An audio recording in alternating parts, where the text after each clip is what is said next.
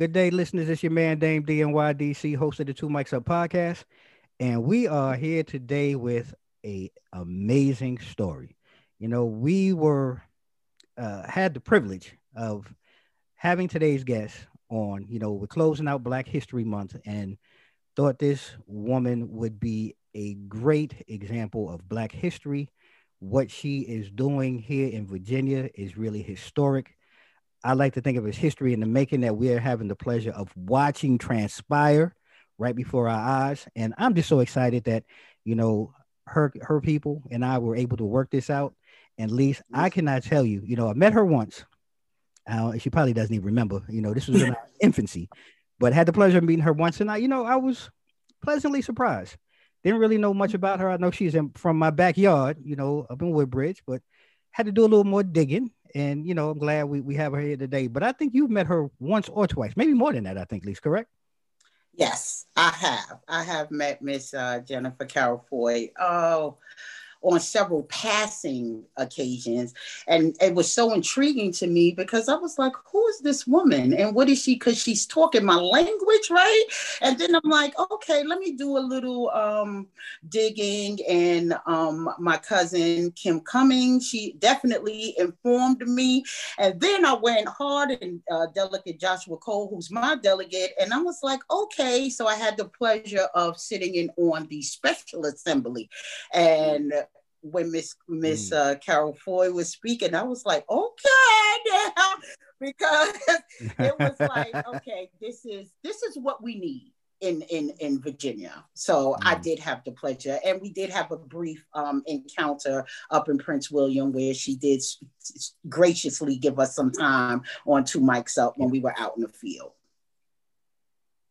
Sure did. So without further ado, because I'm not going to even keep talking, I'm going to go ahead and open up the floor to today's guest, Jennifer Carroll Foy. Jennifer, I'm going to please introduce yourself and let our listeners know, who you are, what you're about, and what history are you in the process of making this year here Absolutely. in So I Virginia? want to thank you so much for having me. It is always exciting to be here with you all. And I am Jennifer Carroll Foy, and I'm running for governor in Virginia. And when I win, I will be the first Black woman governor in the history of our country. So that's the Black history that we're making here in Virginia. And so I'm excited. I'm excited because now we have an opportunity to have a working mom represent working families. The wealthy and well-connected have had a lot of representation in Richmond, but what about the communities that have been ignored, neglected, and left behind? Too many Virginians are working 40 hours a week, bringing home $14,000 a year. We are not seeing that safety net that so many families need to make it successfully out of COVID. And we see the disparate impact on Brown, Black, and other marginalized communities. But let's be clear, this didn't start because of COVID. It started a long time ago because of the inequities in our healthcare, in our education, in our economy, in our environment. And that's why we need a real leader who's right for this moment, who's going to address those inequities in a real way, who's not going to give us lip service or false promises, because you can't feed your family on that. You can't pay your rent and your mortgage on that. And so why is it that so many schools in Virginia just as segregated, unfunded now as they were in the 60s? So that says that a lot of, the status quo is broken, and that's not what's going to work. So we don't get change by electing the same old policies and politicians of the past. We get change by electing a new leader with a clear vision and bold ideas on how to move us forward. And that is exactly why I'm here and why I'm running for governor. Wow. Okay. Yeah. All right, Miss Foy. I'm speechless. All right. Yeah. Okay. I'm speechless. I'm going to lean back on that one. Well, if we had to just vote on that intro, you got me. But I know that you are a native of Virginia. You are from Virginia. You're from Petersburg, Virginia. Is that correct? That is absolutely correct. And yeah. So how did that shape you? How was growing up in Petersburg? Mm-hmm. So growing up in Petersburg, and for those of you on the call who don't know, I can say that Petersburg has one of the highest child poverty rates of unaccredited schools, and was named one of the most dangerous places to live per capita in all of Virginia. And that's where I'm from. But Wow. luckily, I was raised by my grandparents, especially my grandmother, Mary Lee, a Southern Christian woman who had me in church several days a week, who taught me the values that I hold true. And so she always said things like, if you have it, you have to give it. Right. And so even though she didn't have much, I watched as my grandmother gave all she had. She was volunteering in her community. She worked at Central State Mental Health Hospital. Even people who from the church who fell on hard times would come live with us until they got back on their feet.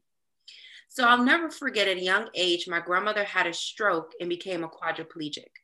And having to sit at my dining room table with my aunt, trying to decide if we're going to pay for our mortgage that month or for the medications keeping my grandmother alive. Wow. Mm-hmm. So Wow. that I like to say is the moment that my journey for governor began. Wow. So listening to your background and that struggle, how did you press on? How did you overcome those type of challenges? So one of the things that being from a place like Petersburg teaches you is resourcefulness and resilience, that no one is going to look out for you. You have to look out for yourself. You know, things that my grandparents taught me. My grandfather said, if you start something, you better finish it. Right. You know, so all of those type of things instilled a willpower in me, a grit, a fortitude that I was able to then translate to go to Virginia Military Institute and become one of the first women to ever graduate from one of the top military colleges in this country. That taught me that service of putting, you know, service above self. I would do that by being a public defender, representing people 100% below the poverty line, people with mental illness and substance abuse, people who look like you and I, right? Where the criminal justice system works one way for the wealthy and well-connected, but another way for Black, brown, and other marginalized communities. To be a foster mom, helping kids who have been abused, traumatized, and neglected, to be a community organizer. So that's the difference. Some people talk about it, I lived it. And I have dedicated my entire life to service and fighting for those who can't fight for themselves. And we're going to need a fighter if we're really talking about bouncing back from this COVID-19 and this pandemic and this global recession that we're facing. Well, that's true. I do believe that we do need a certain type of person to lead us in Virginia and throughout the United States. It's time for a fresh, new perspective, because business as usual, I feel, is not working. And being that the challenge of graduating from a military school, right, as a woman, as an African-American woman, what was that like? Because I feel like you have to be a certain type of person to do that anyway. And then the challenge of being a person of color and a woman. So how was that? Yeah, so let me tell you, going from Petersburg, which is majority all Black, to, you know, Virginia Military Institute that has its roots deeply embedded in the Confederacy. You know, never have I seen some of the things I saw, never have I experienced the things that I've experienced, never have been called some of the names I was called. So it's just kind of going to and through those two things, you know, was stark. But I always say that a maturation happened for me at VMI. A part of myself I left there because I had to grow up very quickly and see how the world operated, how the world saw me.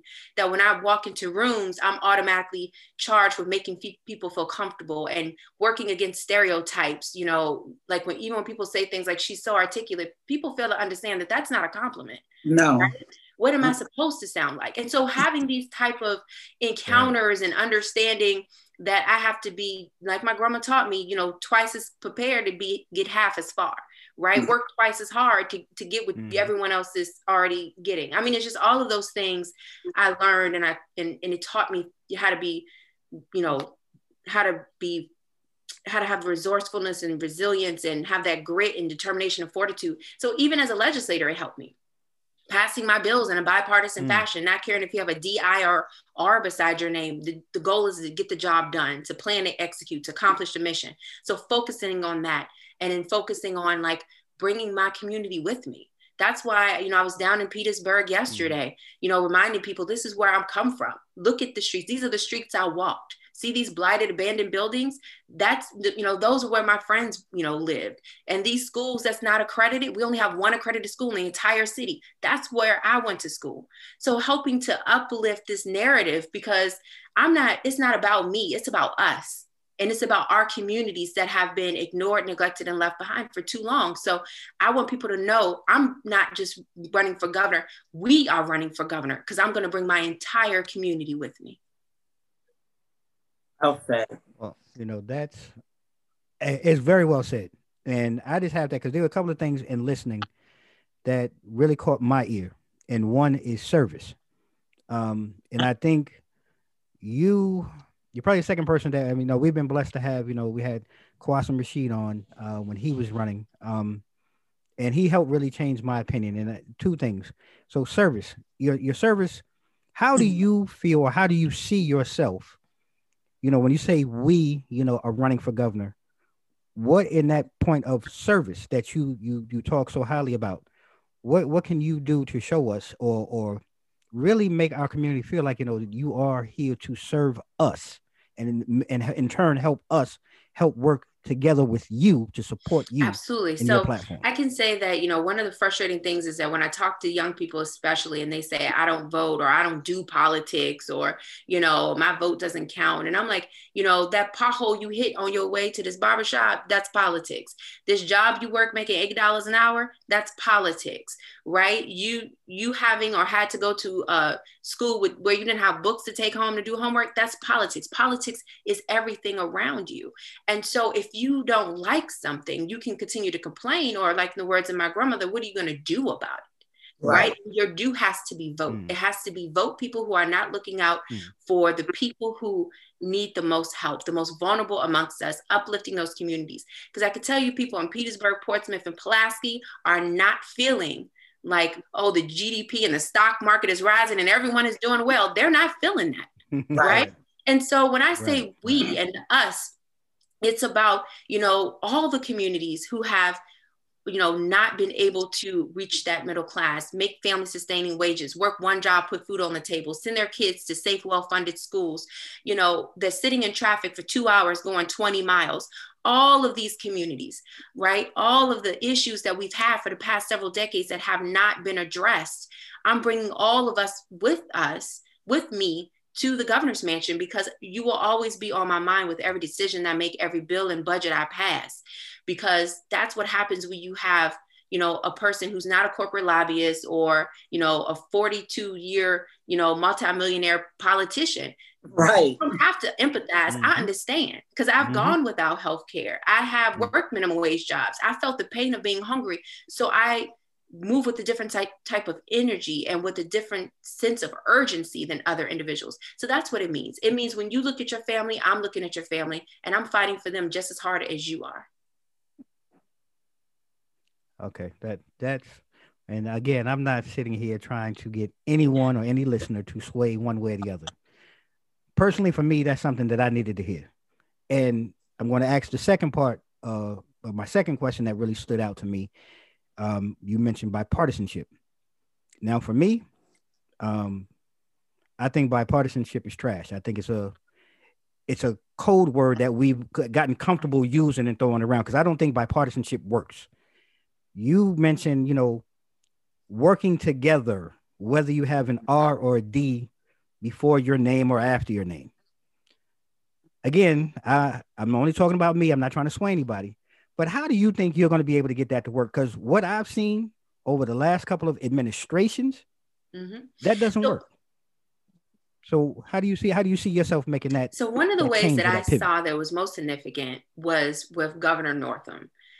He is our Democratic governor. And when he was first elected, we still had a majority Republican General Assembly. But because of two things, the respect and relationships he had built, the Republicans were willing to give him Medicaid expansion. Now, it did have a lot to do with self-preservation, let's be clear, because they almost lost 15 seats in the majority in the General Assembly. So a lot had to do with that also. But at the end of the day, they could have dug in their heels. And I could tell you that if they had a divisive governor leading, they would not have made that an opportunity. They would have found a workaround. They would have done something different. I could tell you that as a freshman, the Republican speaker put me on courts of justice, which is a very notable committee to be on. Oftentimes you're not put on there. I mean, I know some legislators who are attorneys who've been fighting for almost a decade to be on courts of justice. I was able to pass bills while in the minority, substantive bills in the minority, almost just as many as I did in the majority. And it's because, for me, I try to find ways we can work together, because I identify the fact that Republicans represent millions of people just like I do. And a lot of the things that I fight for helps the people who come from their communities. And I'll be honest with you, a lot of people who won't vote for me, right? My working families earn income tax credit, making that refundable. It don't necessarily help only people who live in Black and brown communities. It really helps the people in Southwestern rural Virginia who make $20,000 or less and file taxes. Right. And so I've had people, come up to me and say, Jen, you're fighting for, unions, and you're fighting for, this working families refundable earned income tax credit. You're fighting for these things that for people who oftentimes will not vote for you. That's not the charge. My charge is to uplift everyone. Right. There is no caveat. I have to ensure that everyone wins. I won't only be the Democratic governor. I'll be everyone's governor. So I have to bring them along. Whether you voted for me or not, I am still here to protect you and your family and improve your quality of life. Because at some point, people will understand that I'm just principled and I'm just trying to do the right thing. So if I can bring Republicans and independents along, I will. But let me be clear, I will never negotiate my values, right? And if we cannot work in a bipartisan fashion, then I will move forward. I made a very clear statement when I was fighting for the Equal Rights Amendment.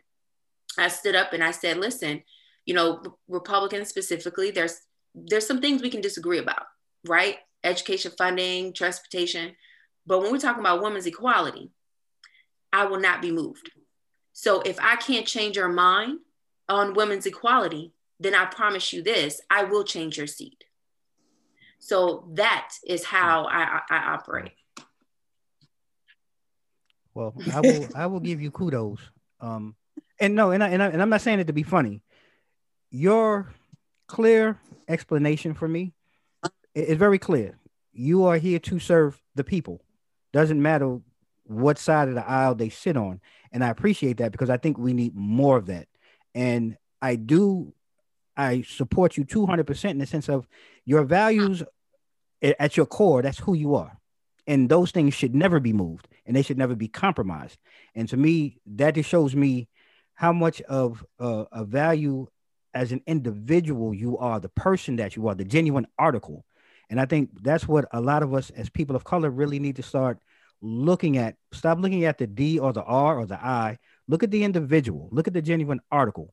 What is that person's value going to be? And you hit it, because a lot of times what we talk about on this platform, I do understand, we're doing a lot of things for the Black community, but our community is not totally and solely Black. What we bring is really for everyone in the community.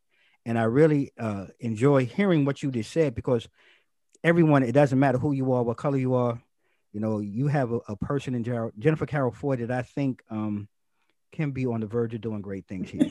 But I'm not here to sway. Doing a good job, bro. I mean, you hired in this Foy because not here to sway nobody. Just saying. She opened up my ears and my thought process. So, I just want to share that. But if listeners, if y'all haven't been and you're just tuning in, we're here today with a very special guest. We're talking about history in the making with Jennifer Carroll Foy. She's running for governor here in Virginia. This woman has really enlightened me and changed some of my personal opinions. But we're going to dive right into the second set of questions with, you mentioned also a lot of our listeners may not know your background and your history. You talked about VMI and what that was like, coming out of military school. And then you transitioned into becoming a public defender. Talk to us, like, why did you decide to become a public defender? Like, what was that?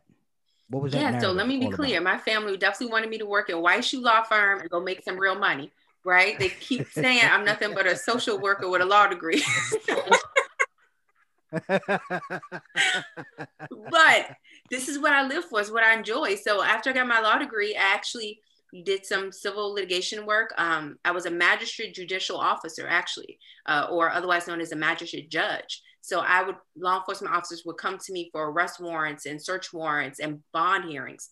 So what I realized very quickly, because I was working in Richmond at the time, that, we have a two-tier criminal justice system here in Virginia. We have one that works well for the well-connected and the wealthy, and one works very differently for Black, brown, and marginalized communities. In Virginia, you are more likely to be in jail pre-trial. That means without having found guilty of anything, and be there for weeks or months at a time, if you are Black, innocent, and poor, than if you're white, wealthy, and guilty. Wow. We have a justice for profit system here in Virginia, and it's problematic, and it's single-handedly contributed the most to mass incarceration.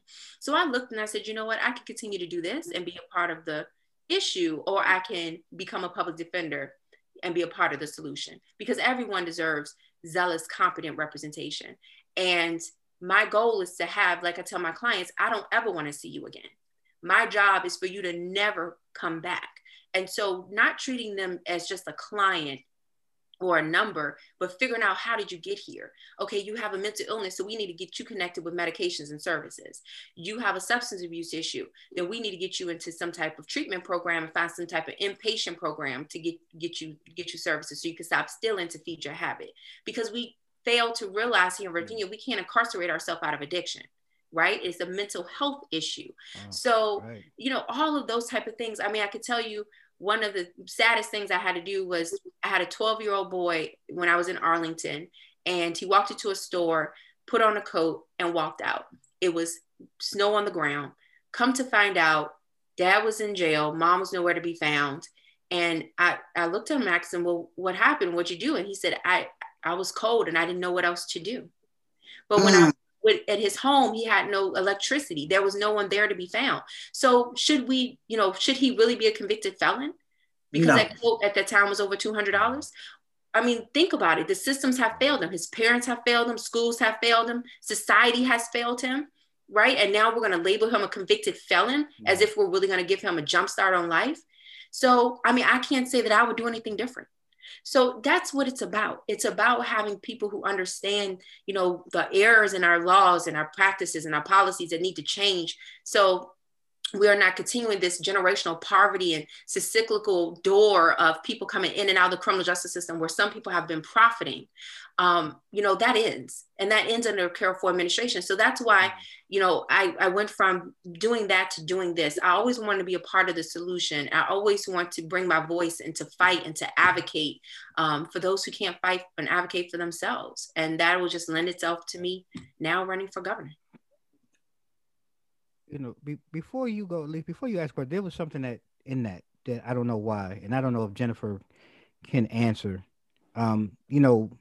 Dealing in law as a public defender, Virginia has a lot of antiquated laws. I mean, our country has antiquated laws. Is there a way, or as a citizen, I just wonder, just listening to you, how do we reverse those antiquated laws or get them removed from the books? Because a lot of times they use those against people in the Black and brown community. And, is there a way maybe you can kind of educate us on that? Like, is there steps or things that we as citizens can do to, whether it be writing in, some type of petition or things like that, to get our public defenders and attorneys and lawyers to move on changing absolutely. some of these That's laws? A wonderful question. What we do is that, yes, we advocate for our legislators who are down there, passing good bills and hopefully killing bad ones, to find those places in the law that's rooted in Jim Crow and the residuals of, Black codes and get them out.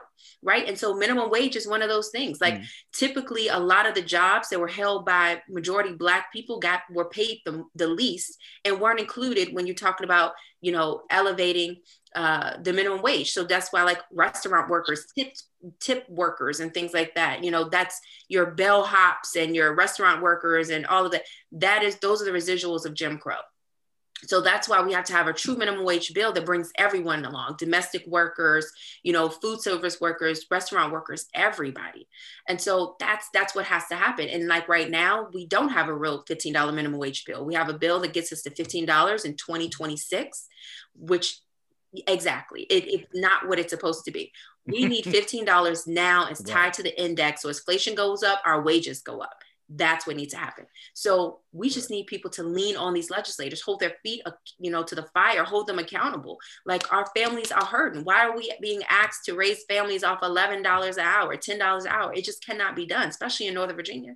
So yes, that is the way to do it. And then put a person in the governor's seat, an executive position, who knows what that's like, because she's working in a wage job and she is committed to making sure no one else has to go around making $7.25 an hour. Yeah, that whole story about the 12-year-old just has me feeling some kind of way, because is this the situation with just blanket sentencing and blanket charging? We don't see the history or the background. It doesn't matter why you went and got a coat. We just know that you stole a $200 coat. So at 12, you become a felon. Is there some way that can just, like, I guess because the public defender office is so starved, they don't have the tenacity or the heart that you have, and understanding of the greater good, like we need to find that. So is there a way that we can change the way that the public defender's office is funded, so they can have just a surplus just as much as the prosecution? Because they seem to have a surplus of money and resources, where the public defender's office seems to me, in my opinion and my experience, a little starved and a little overwhelmed and underfunded. Listen, you are speaking to the choir right here. There'll be so many public defenders, they're like, oh my gosh, I want to vote for her. You are speaking nothing but facts, and that's absolutely true. With this false tough on crime narrative, so many legislators in the past have been willing, and so many localities have been willing to throw so much money at the prosecutors, but then starve the public defenders. But they don't understand our job is to hold the state accountable. It's to ensure that people's constitutional rights are being protected. My job is just as important, if not more, than the prosecutor, because I have a heavier lift.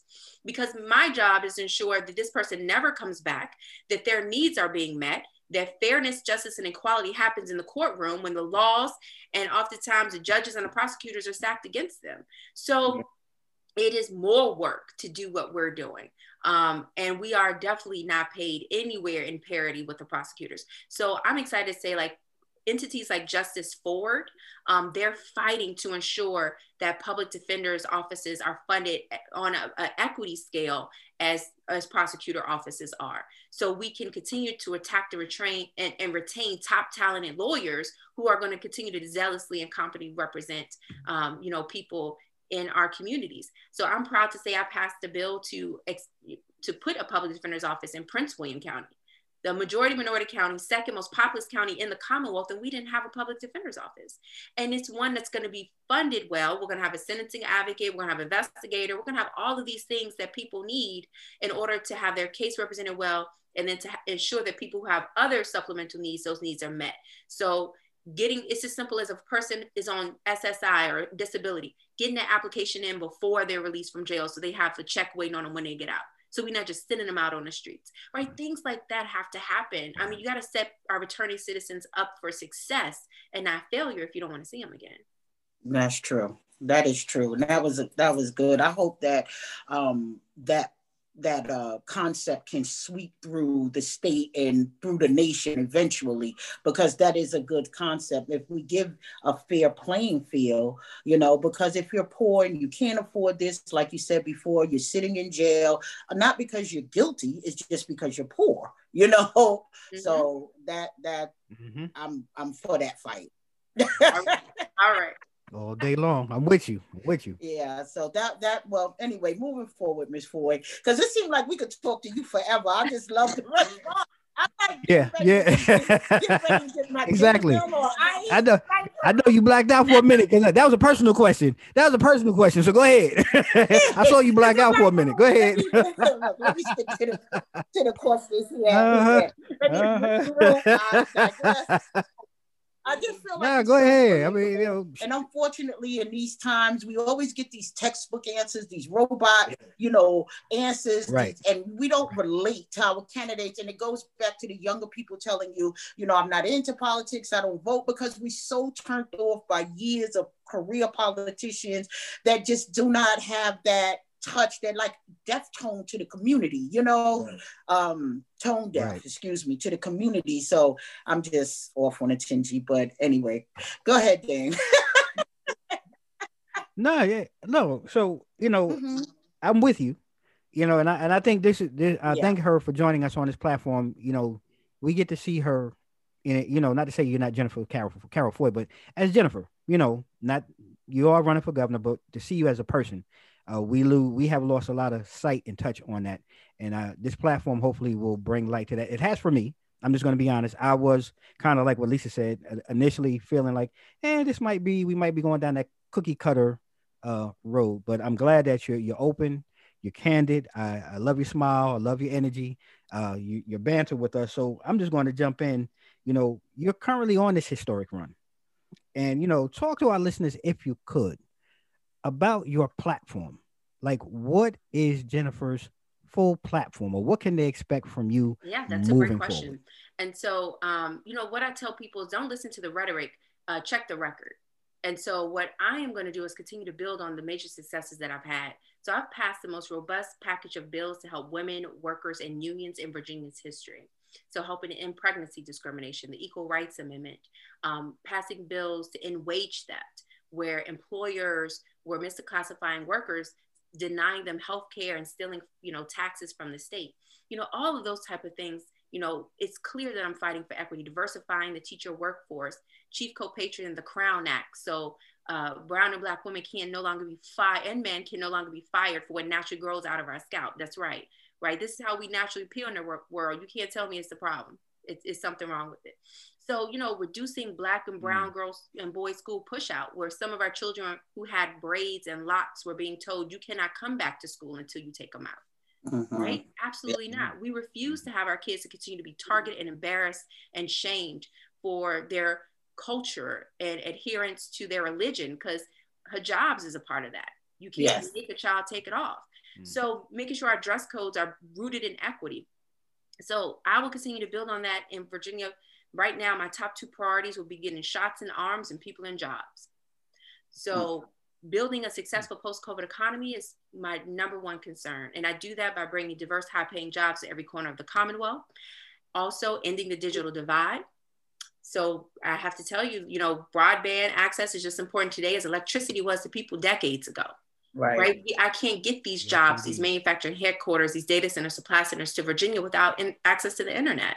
We could expand telemedicine, telehealth, you name it. It all goes back to access to the internet. So I will have 97% of all Virginia covered by high-speed internet by the end of my administration. Good. Also, access to early childhood education for every 3 and 4-year-old in Virginia, and making a full day. So that way it'll have the dual purpose of addressing childcare needs for our families who are struggling with accessibility and affordability, and then also helping to end that educational divide that starts as early as the age of 3. Yes. So those are my top 3 priorities going in as governor. And those are some big issues too. Those are big issues. No, they really are. Because one of the things that she hit on, I just got to ask, you know, you talk about vaccinations. We hear the nightmares going on across this country. And I'm trying to be as nice and sensitive as possible. Like, do you really see a plan like playing out where everyone is going to be vaccinated within a time frame that's going to be safe enough for us to return to some form of normalcy before the year is out? I'm a forever optimist, so I want to say yes, right? But I have some aunties, I have some uncles who they're like, I ain't getting that vaccine. This uncle is asking because this uncle is not signing up just yet. No, go ahead. One of the things that I'm hearing is, you know, listen, Jen, Tuskegee experiment, that was in the 70s, right? We remember Fannie Lou Hamer going in to get, I think it was a cyst removed and them taking out her uterus. So the whole distrust behind government I understand. I get it. And, you know, it is there and it is prevalent. And so I know a lot of people are, you know, going back and forth about it. Some people in type of positions, they need to, they must, because even if it's not an issue for you, it's an issue that you can spread it to other people who are, you know, immune compromised or whatever may have you. But, you know, it's a hard call. I think we have to try to, you know, get as many people vaccinated as possible, herd immunity, getting as close to that as possible, because that's the only way that people will start feeling safe enough to come back out and start, you know, getting to our new normal, right? Birthdays can be celebrated. You know, people can actually go into the store to get their food. I mean, all of those things. And that'll help the industries that's hurting the most, our tourism, our entertainment, our retail, our hospitality industries. And majority of those industries are made up of Black and brown communities. So it's all interrelated. And so that's why I am trying my best to be supportive of and trying to get as many people to take it. I think that some people are saying, well, I go get that first batch. Let me see what number 3 and number 4 look like. I'm like, let's wait till batch 9 or 10. Let's see where we're at. I mean, I'm not trying to be funny or anything like, but yeah, count me out. You know, I want to wait, and no disrespect. I want to see anybody get a third ear or a second. No, like, I want to wait. I'm sorry. And then with this whole new, these 2 new batches. I mean, we going like COVID-19 or COVID-23 or whatever it is. With all of this, I want to wait. I mean, that's just me personally. But I know at some point you got to get back to some type of normal. The vaccine, right? We want to make sure that the vaccine is readily available for them, because we know we see some challenges in the state of Virginia about, you know, having a vaccine and having it available to those who would like to be in the first, second, or third batch, but they're having those challenges. Is that something that's state, or is that federal getting the vaccine? It's actually both. So, and let me be clear, I want to encourage as many people as possible to get the vaccine. And so we need to move in that direction. But it's both in that we need the vaccines from the federal government. But the state, we need to be ready when we get them. And so that's why I'm really excited, and I supported the bill that came through the General Assembly that expanded the number of people who can give shots in arms. And then next, we need to make sure we have those systems in place where we have large places, stadiums, coliseums, wherever where people can go. We have a constant rotation of people just coming in and getting those shots. So we just have to have that system that's ready.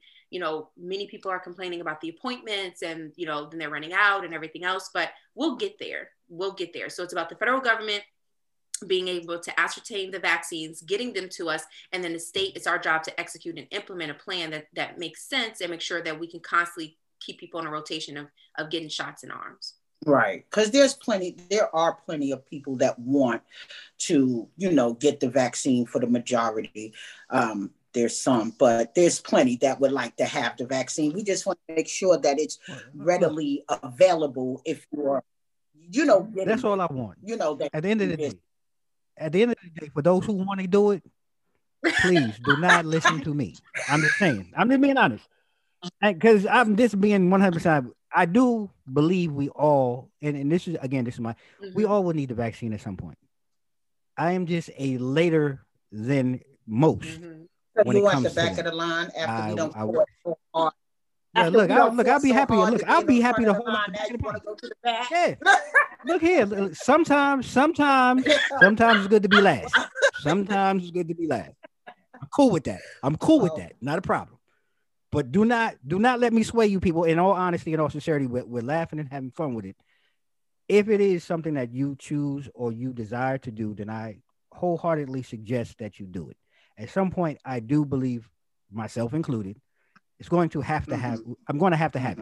It's going to be needed. We're just having fun with it because I am that uncle hell no, you count me out. Just saying, right now. So thank you, Jennifer, for that, and I support that, and I hope Virginia can move forward. You know, we, like Lisa just eloquently said, you know, a lot of states we see in the news we're finding batches of this vaccine that has not been delivered. I don't want to say stolen, but being hidden in sites unknown and not being delivered to those who need it. So I hope that, when, like you said, when you win, you'll be able to go ahead and forge ahead with a great plan to get it out to all of our community, not just the black and brown, all of our community, and all That's make it Yeah. accessible for And all so of we those who have need to it. do also So a thank better you. job of speaking to the people in our community who do have that distrust of the government. And I mean, we have to acknowledge it and recognize that people do see the number disparity and they're like, why? And it's like, well, ask questions, right? And let's get in there and target it. But the people who do want access, that's why disclosure information is so important, because we need to make sure that these vaccinations are being distributed in an equitable way. And if we don't have that demographic information, we can't say that. And we know it can be done because North Carolina has like almost 100% of reporting of their demographic. So we in Virginia have to do better and mandate disclosure so we can say all of our communities are getting it as they should. Okay, that makes sense. That I know we kept you. Whole lot of Thank sense. you for your time. But in order for you to actually be on the slate to become a candidate to run for governor, we have to sign a what is it, like a petition, or what do we need to do to get your name? So to let our listeners know what they need to do to get you on this ballot.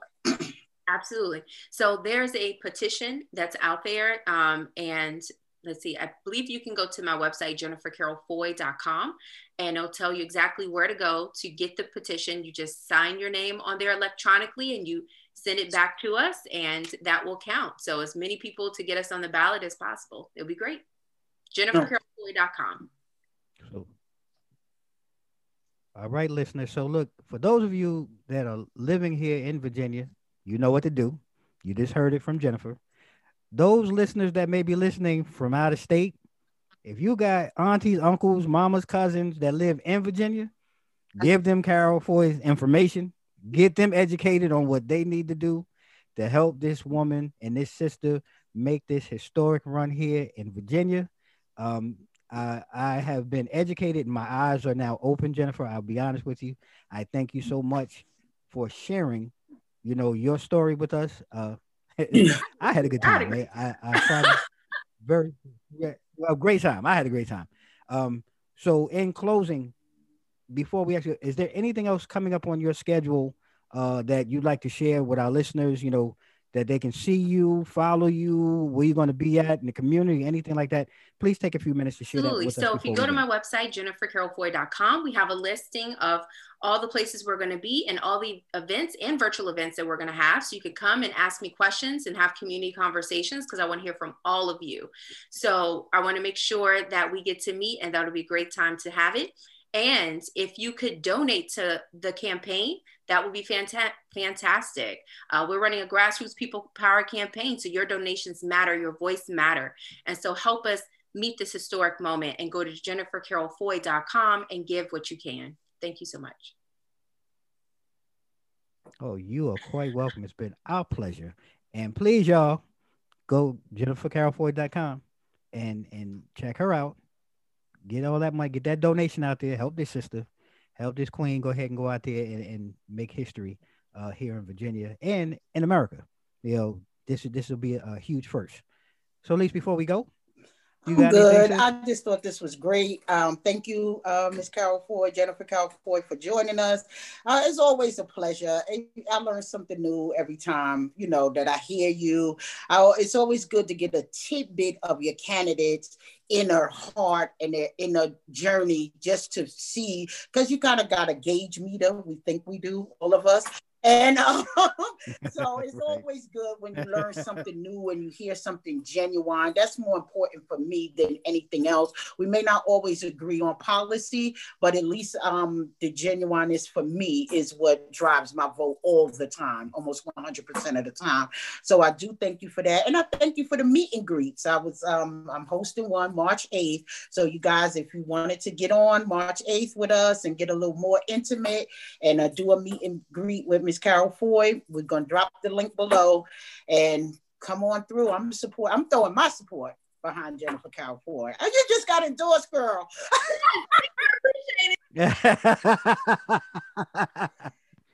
Well, I will say, generally, I try to stay in between.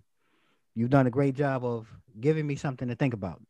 And I will say, Two Mics Up is happy to have you. You are always welcome here as a guest, as our next governor. I'm not here. People don't listen to me. Don't go out and vote because Dame said so. Go out and vote because you are picking the best candidate that's doing the most for you and your community. And if you walk away with what I just said, I think you heard that here today. So, Jennifer, continue success. If there's anything that we can do for you, please let us know. Anytime you want to come back, please reach out. Let us know. We'd be happy to have you on. And, just continue success. We'll be watching you, not from afar, but from close up, and we will continue to do what we can to support you in the future. Thank you so much for having me. All right. So, listeners, stay tuned. We are going to be coming again later on this week with a live. We're going to, be bringing something a little different. Lisa and I have been arguing and fighting back and forth behind the scenes. But I think we always talk about the men, and Lisa brought up a good point. So you guys stay tuned for this next live coming up. You'll be seeing a few more drops of commercials, but stay tuned. As always, you can follow Two Mics Up online at www.twomicsup.com. You can follow us across social media, IG, Facebook, and Twitter at Two Mics Up. And like we always do at this time, stay safe, stay blessed. Mics out.